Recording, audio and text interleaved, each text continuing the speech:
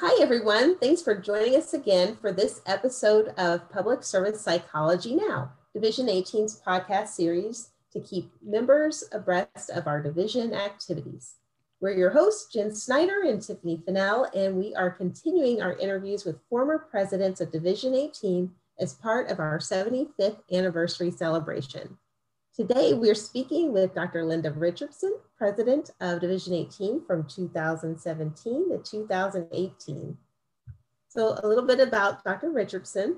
Her career has been devoted to working with individuals with serious mental illness in correctional and mental health settings of all kinds, outpatient, community, and inpatient. In more recent years, she's been a manager of such programs. And in the last 10 years, her managerial duties have included hiring and supervising individuals with lived experience, also known as peer specialists. She is currently working as a consultant. Fun fact, in addition to being a clinical psychologist, Dr. Richardson is also a master's level psychiatric nurse. So she's always had a focus on both the physical and emotional well-being of the people she serves. Well, Dr. Richardson, thanks so much for being with us today and telling us about your presidential term. Appreciate it. We had a pretty active year, the year I was president. I had two presidential initiatives.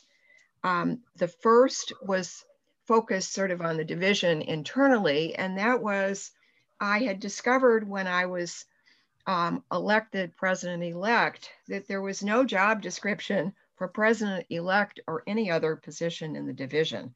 So I took on the task of organizing and in many cases writing job descriptions for all the positions within the division.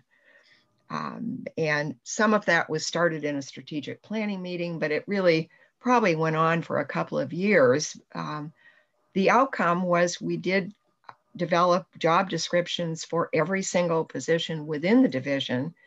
And it was certainly a task that we never intended to be over once these descriptions were written initially, because I think it was very clear that the roles of many of the positions in the division change and the duties along with it. So we were very pleased to put together job descriptions, and I think the intent was that these be reviewed hopefully annually by people who are in the positions to make sure that they in fact reflect what the current role and responsibilities of those positions are, and to make any changes that are needed.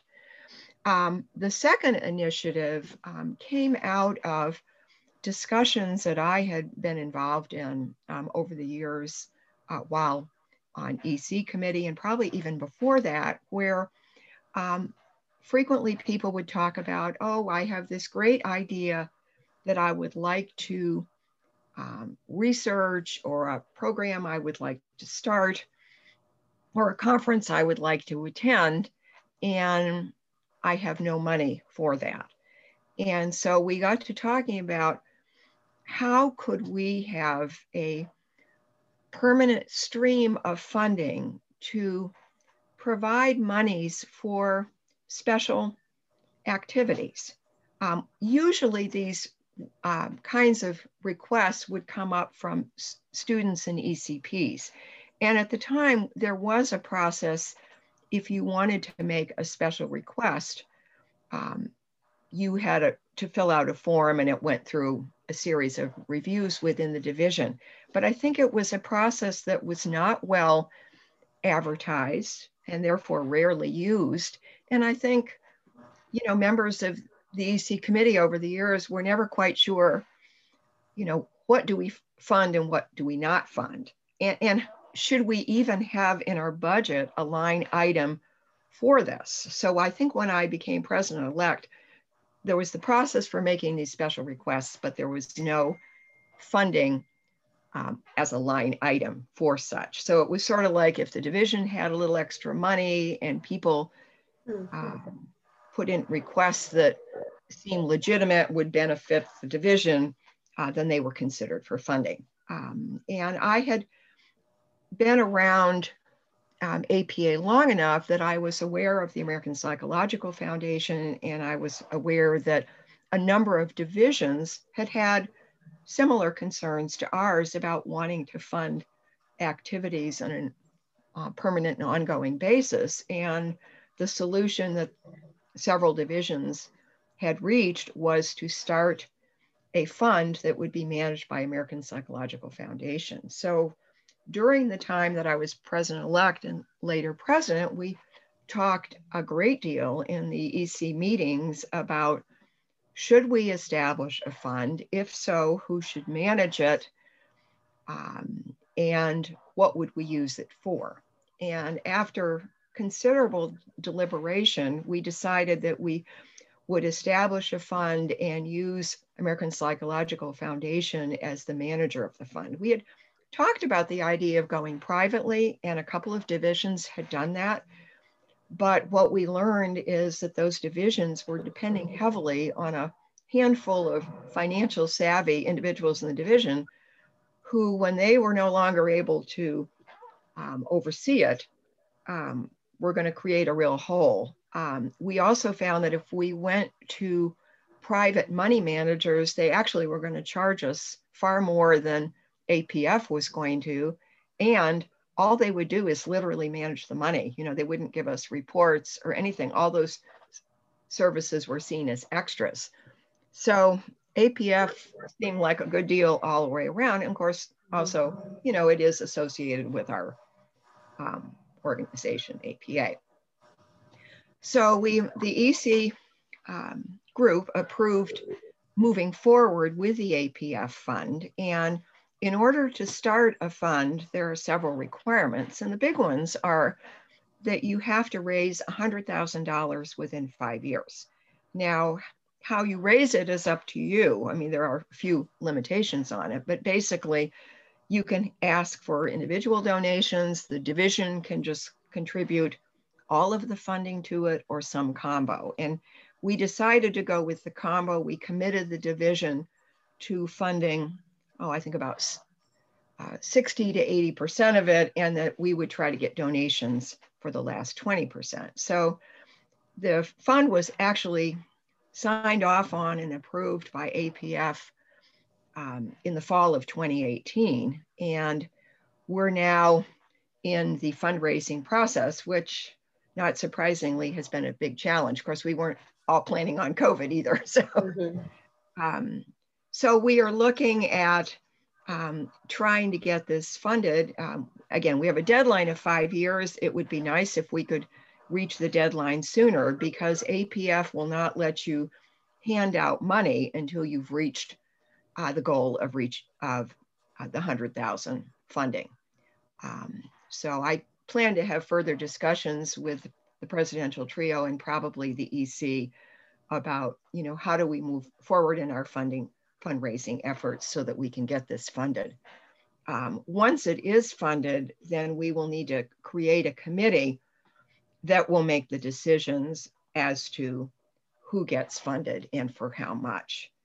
And generally, when you're starting out after you've reached the 100,000, APF lets you know how much money you can use to fund projects every year. And it basically just depends on how well the fund is doing. But APF funds have done well. So usually you're throwing off, assuming no additional contributions of any size, somewhere between $3,000 to $5,000 a year.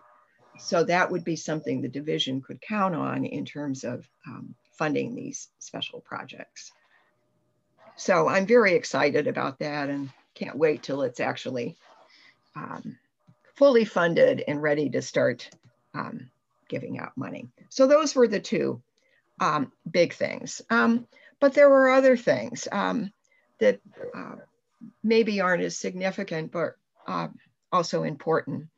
We updated the mission statement, and this is probably something that needs to happen frequently. It hadn't been done in a while, and it started out when Shirley Glenn was president, and then we continued to work on it when I was president. We also updated the brochure for the division. That had not been done in years. And again, that's something that probably needs to be revisited periodically. Another thing we did is we moved the newsletter so that we were publishing it on our website. And that sounds like it would be a really simple project, and it turned out to not be simple at all, because the formatting that you have to use to post it on the website was not the formatting we were using. So that took some time to change formats, but it got done. And so we're very happy now that it's much more accessible to people than it was before. Also, during that time, the journal revenues were growing, and they've, of course, grown even more since then. And along with that, the journal was getting more submissions than ever before. And we found that we were getting a backlog of submissions that had been accepted but needed to be published. And we, as a EC group, approved adding pages to the journal in order to try to clear out some of the backlog. And, you know, APA journal staff were very helpful with this process.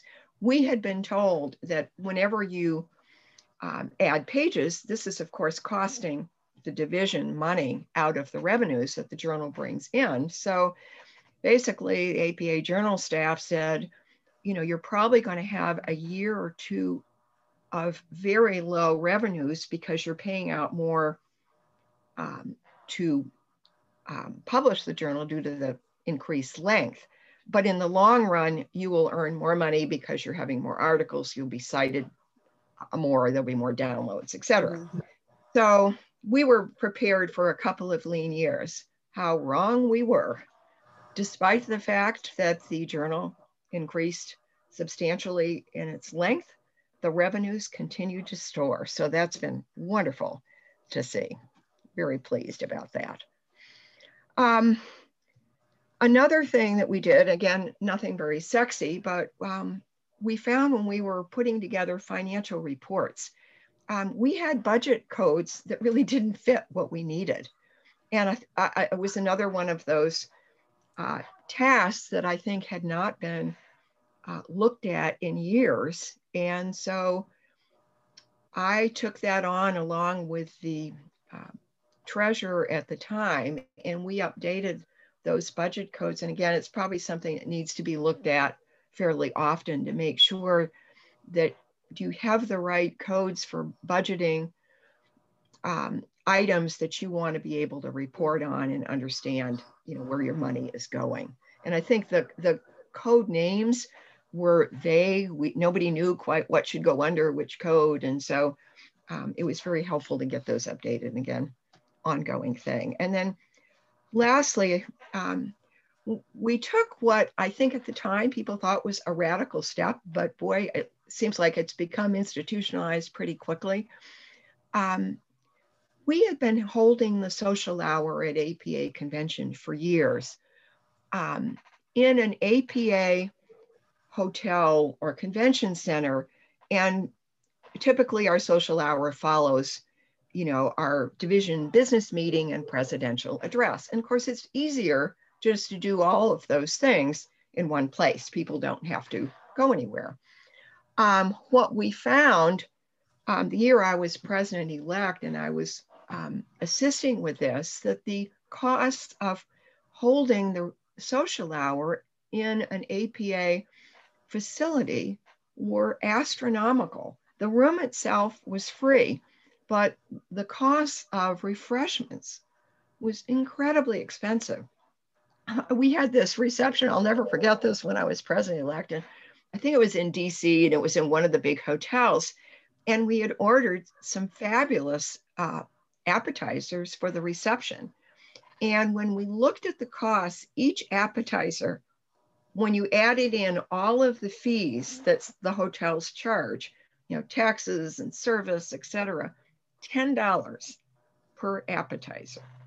Oh my goodness. And we used the previous year's list of food and particularly the quantities to because you're always guesstimating, you know, how much food should you order.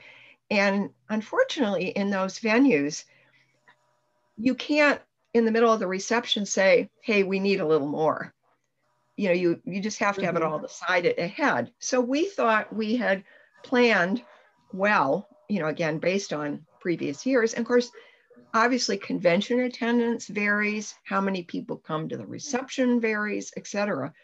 Well, we had so many attendees at the reception and our appetizers were so good, we ran out in an hour and our reception was 2 hours. Oh, goodness. So we thought, you know, we really wouldn't have wanted to spend a whole lot more money on food than we did. So we thought there's got to be another way. Well, when I had first been involved with the division many, many years back, I had recalled that our social hours were not held at APA hotels. They were held in other venues. And I think it got changed, again, probably largely due to the convenience factor that I referred to earlier.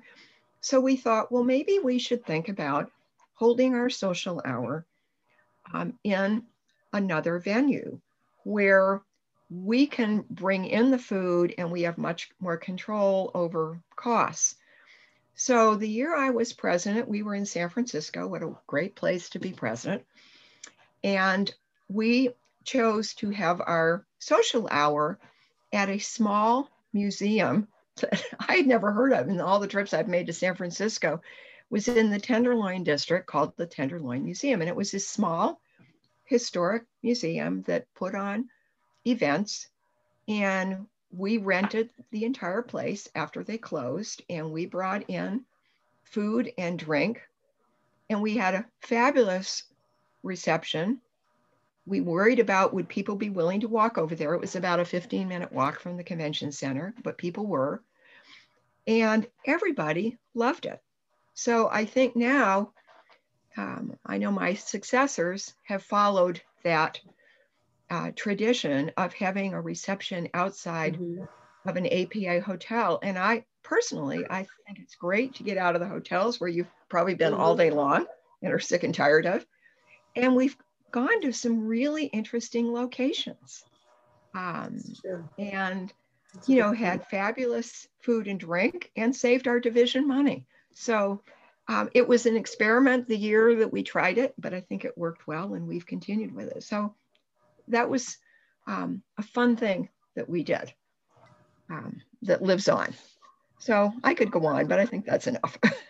Oh my goodness, that's a lot of really substantial work, you know, that you did during your presidential term. I mean, while you say some things aren't sexy, like updating budget codes, they really do help the organization fund so much more smoothly. And those behind the scenes things are really, you know, matter a lot. So I can attest to the newsletter part. When I was newsletter editor, this was before That's right. to, you know, moving online. And yeah, it was painful trying to figure out how to get that online. But I'm so happy that we are utilizing the web page now. Yes. For just like you said, it makes it so much more accessible. So yes, I think you'll have such a legacy. You know, I was thinking about in our, you know, for this interview with you today, one of, I think, the lasting legacy, of course, the APF fund, but also some of these other things like, you know, moving the social hour off site, and just kind of just overall kind of, I guess, getting the division more organized and modernized too. So a lot of stuff you did during your year. What do you feel most proud of as far as your accomplishments? Oh, I think probably, you know, the two initiatives that I mentioned, the, you know, getting job descriptions written and in place for all the division positions, because it makes such a difference when you're trying to hold elections and people are wondering, well, what is it, you know, what does this position entail, et cetera. Right. Yes. And I know that's been happening of late. Yes. and also just, kind of orienting people to, the position that they're taking on, and also the APF fund, because once that has reached its target of 100,000 and it can begin giving out monies for projects, I think that will be a wonderful addition to our division, because, I realize students and ECPs, there are a lot of things that they want to do where money gets in the way. And we're hoping that this will make a small dent in changing that. I do want to say for the listeners, and Dr. Richardson did not ask for this, but we will put the link to the donation link to the APF fund, because we're still hoping for some more donations so we can meet that target, so we can start, meet that $100,000 goal, so we can start utilizing those funds. So I will add a link in the show notes of this podcast episode for people who are interested, and we certainly would appreciate anything you can contribute. No dollar amount is too small. So thank you. But yeah, those I would also say are pretty major accomplishments. As a leader, or I guess during your term as president, what sort of, I guess, lessons did you learn as far as leadership or yourself as a leader? What did you, I'll leave it there. Well, I think, first of all, I found that managing a division is probably in many ways similar to managing any other group of people. But the difference is when you are a leader in a volunteer organization, you're more likely to be exposed to having individuals with quite varying levels of commitment and time to devote to their division-related activities.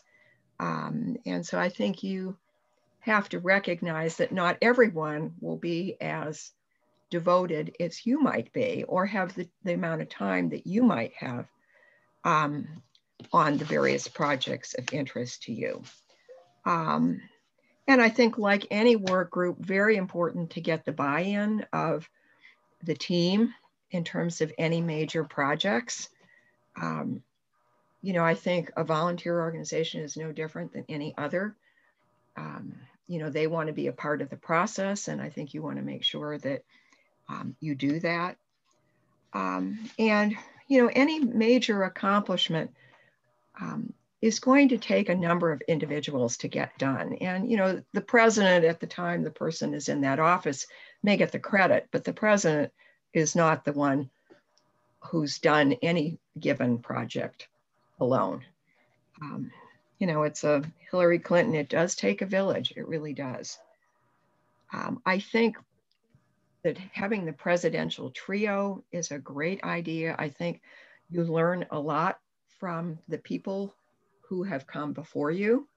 And so I think as the president-elect sitting in on all those calls, you may or may not have a lot to contribute, but you can certainly learn from your colleagues, and they will be a great support to you when you then take on the role as president.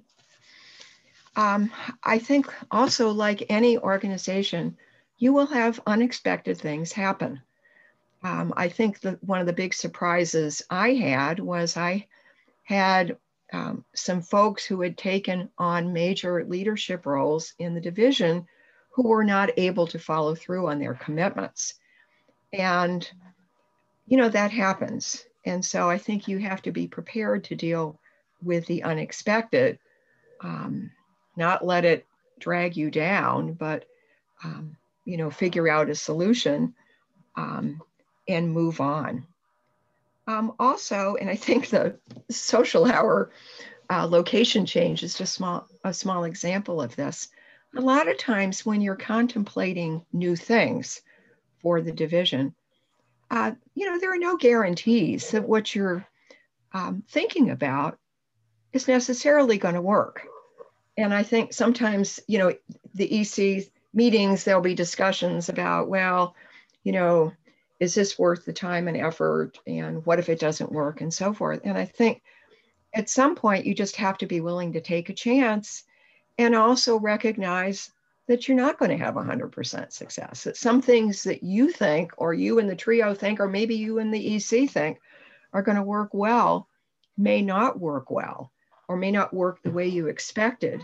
And also, like as this past 12 plus months has shown us, there can also be unexpected events in the world that can have very big impacts on you. Now, I can't say that the year I was president, that there were huge US and world events that impacted the division. Although sadly, when I was going back and looking at the history of, what was happening in 2017 and 2018, and just thinking about the events of the last few days, the mass shootings were going on then, and here we're still at that place. And how sad that is. And I remember our police and public safety section at the time I was president was very concerned about this and was getting involved with some of the initiatives that APA, the larger organization, had around gun violence. And that may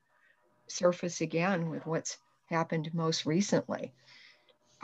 I think another thing that was going on at the time that got a lot of attention was we became aware of the opioid crisis, which I think those of us who've worked with people with substance use issues probably knew had been around for a long time, but it really came to national attention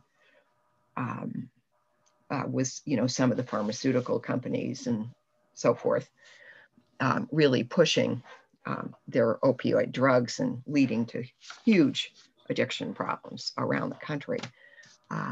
Now, while we don't have a section that deals specifically with substance use, I think there probably isn't at least a practitioner in our division who has not encountered such. So I think that was another thing.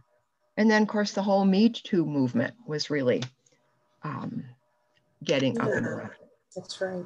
And again, we're still dealing with that today. So national events do impact. And of course, those are, for the most part, national and international events are not things that you ever can expect or control, and yet, have the potential for making a difference in what's happening within the division. And, I know that it's not unusual during a presidential year for the federal advocacy coordinator to send out emails about bills that are coming up in Congress and asking for division endorsement. So that is a way that the division does get involved in some of these things, but there are other ways as well.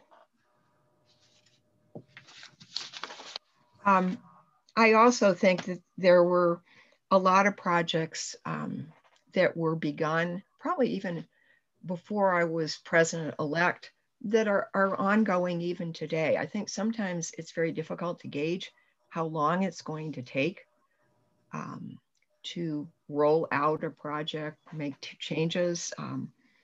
One project that I would like to have seen get done that didn't, but I know it's a huge one, is in addition to the division not having had any job descriptions when I became president-elect, it also had no written procedures for conducting any kind of business, whether it was submitting an expense to get reimbursed, or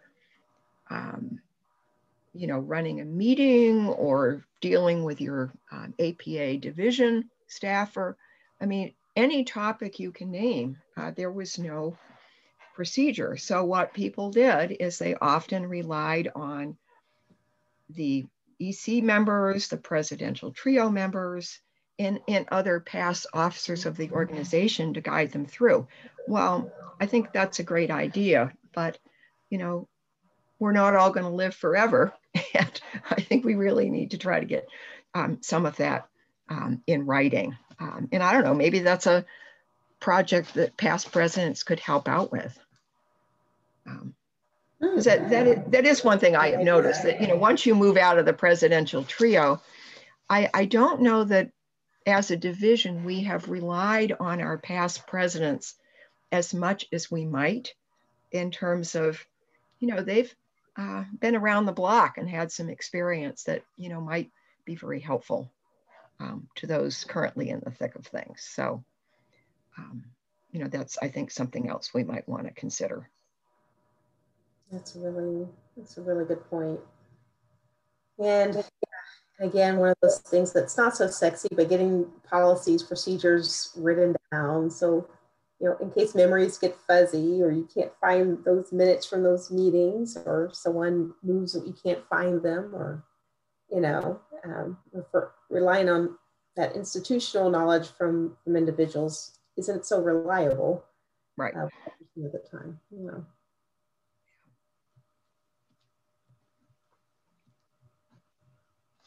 Those are all a lot of, I guess, major lessons that you mentioned, as far as some kind of having your expectations more realistic, as far as different, you know, representatives or officers' ability or level of commitment or time that they're able. Mm-hmm. People are working, you know, full-time jobs. That's right. Likely they have family, other right responsibilities even outside of work, and so just being realistic about those kind of, you know, people's demands on people's times. But buy-in from the team, always critical, but how important it is to include all the voices, because that's what the executive committee and what the members are there for. And being supported by the presidential trio, and just being, I guess, also on the same note as kind of preparing for the unexpected, whatever might be going on in the world, still somehow leak into Division 18, because of course we're part of the bigger society, and that's, you know, our focus too. So, so many things outside of your control, but certainly, you know, can have an impact on your leadership. For sure. I think also recognizing, you know, I think it's important for leaders to think big, but at the same time to try to, as much as you can, concretize that into specific action steps that you can take. Because you really do need to prioritize. You're going to have many ideas beyond the 2 initiatives that APA, you know, wants you to have as president. And, you know, you can't do everything. And as we've already said, you also don't know what's going to happen during your year that's unexpected. But, you know, that doesn't mean, again, you can't think big and dream. So many great words of advice. And speaking of advice, do you have any advice for those who are seeking leadership in Division 18, or moving into, you know, higher leadership positions in Division 18? You know, I think probably the most important advice I would give is, you know, get involved. Don't be afraid to run for an office, even if you've not been involved in the division previously. I mean, I think the best way to move into leadership is to get involved, you know, starting with some of the roles that are less time consuming first. And it helps you get to know other division leaders. It helps you get to know sort of what the division is all about and what the various roles entail. And also to find out your own interests in terms of what you would like to do most. I think you will find that people are very warm and welcoming, and are delighted to have the participation and involvement of anybody, you know, who is willing. So, you know, I don't know that in the earlier years of the division, I'm not sure that message got out as well as it might have. But I think that's really important that the leadership in the division, you know, make it clear that the division is wide open to people getting involved in leadership. So don't be afraid to jump in. And, you know, you will have supports, and don't be afraid to ask when you need them. Absolutely. And final question, what do you see for the future of Division 18? What are your hopes for the future of Division 18? Now that's a really interesting question. On a very practical note, I think, the journal is just doing fantastically. Its revenues have soared because of the high rate of downloads. The impact factor has improved greatly. People are paying attention to our journal.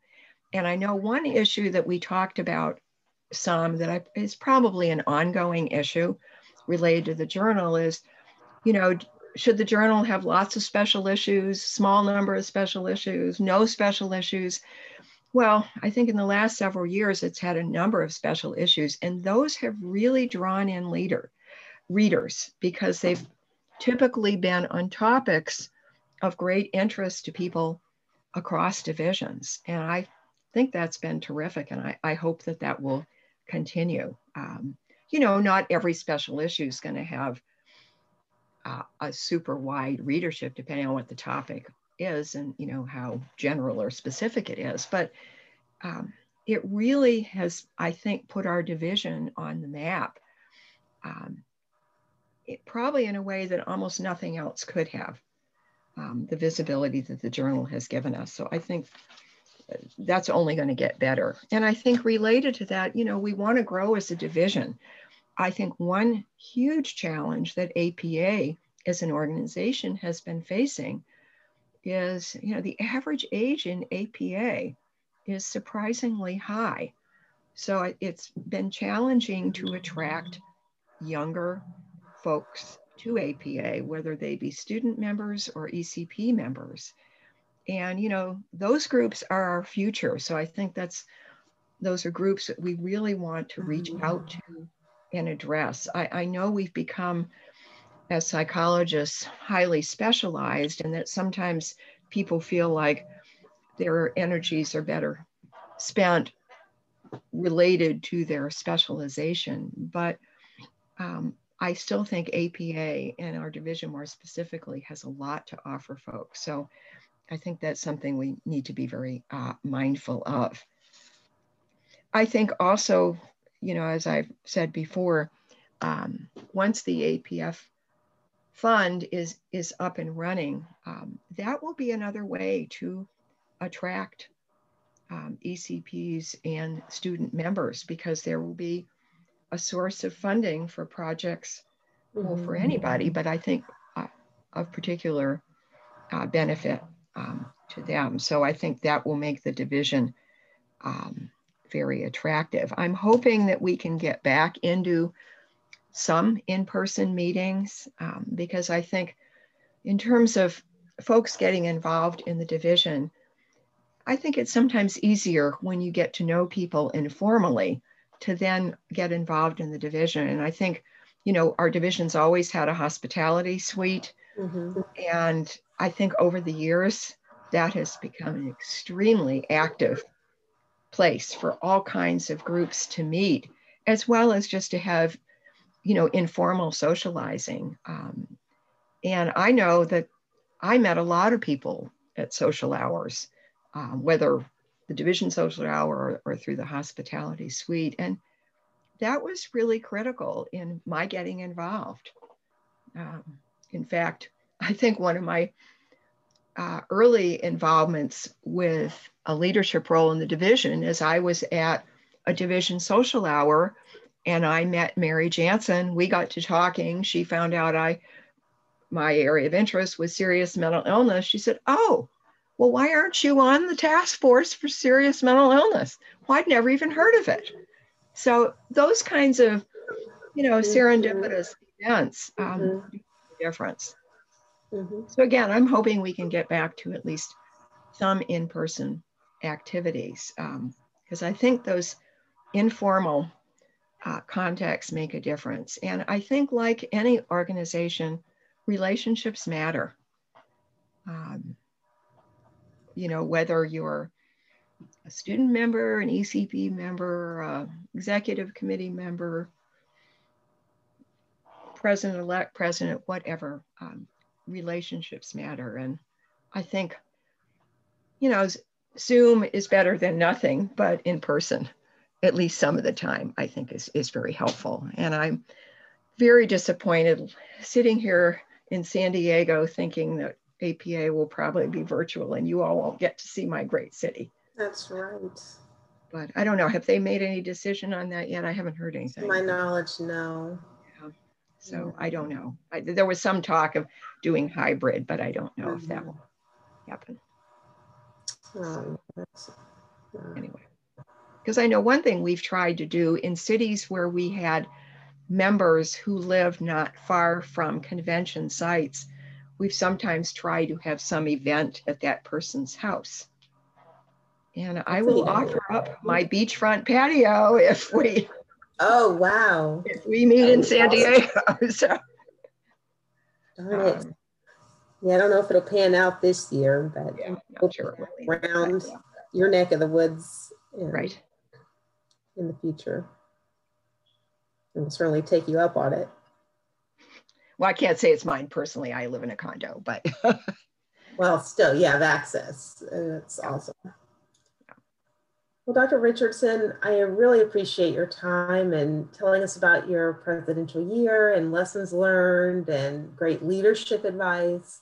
And again, I think you'll have some really major, when I think about, well, you never know what someone's legacy will be. And but I'm wishing that APF Fund tremendous success, because I think it's such forward thinking for you to think about how to help support, you know, some of our members, especially our students and ECP members, with various projects or funds that they need to carry out their mission. So, so thank you so much for all your work and continued service to the division. So thank you. All right, well, with that, I will say thank you so much to our listeners for tuning in. And be sure to tune in next time for more conversations with former Division 18 presidents. All right, take care, everyone. Bye.